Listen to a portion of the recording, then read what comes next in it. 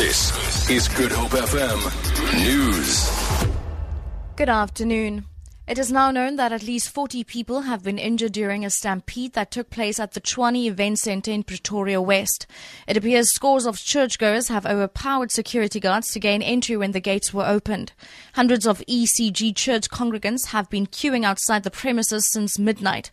Tshwane Emergency Services spokesperson Johan Pieterse says the injured have taken to various hospitals with bruised and fracture injuries.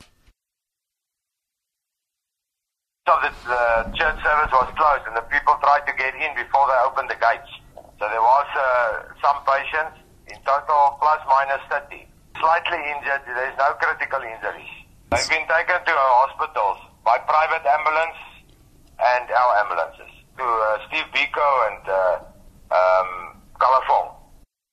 The ANC says the governance, management and leadership challenges within the SABC are of interest to the party. Speaking on the last day of the ANC's General Council in Midrand, the Minister of Small Business Development, Lindiwe Zulu, says the challenge is to ensure that people with the correct qualifications are in the right positions. The governance issues, the management issues, the content issues of the SABC are of importance to us. The leadership in the SABC, it's of interest to the African National Congress because we've got to make sure that we've got the right people in the right place with the right qualification, with the right experience.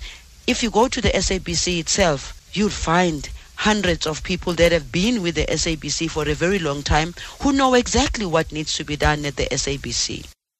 South Africa is fighting to retain duty-free access for exports to the United States worth 23 billion rand a year in a dispute that pits farmers in two countries against each other.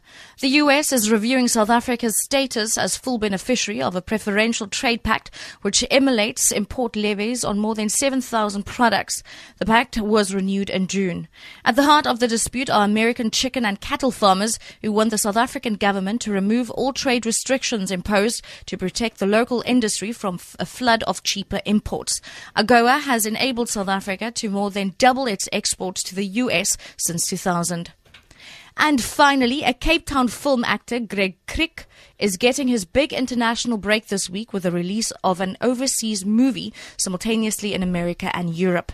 The 27-year-old blonde heartthrob plays alongside Morgan Freeman, James Purefoy and a former Bond girl, Olga Kurylenko, in the film Momentum.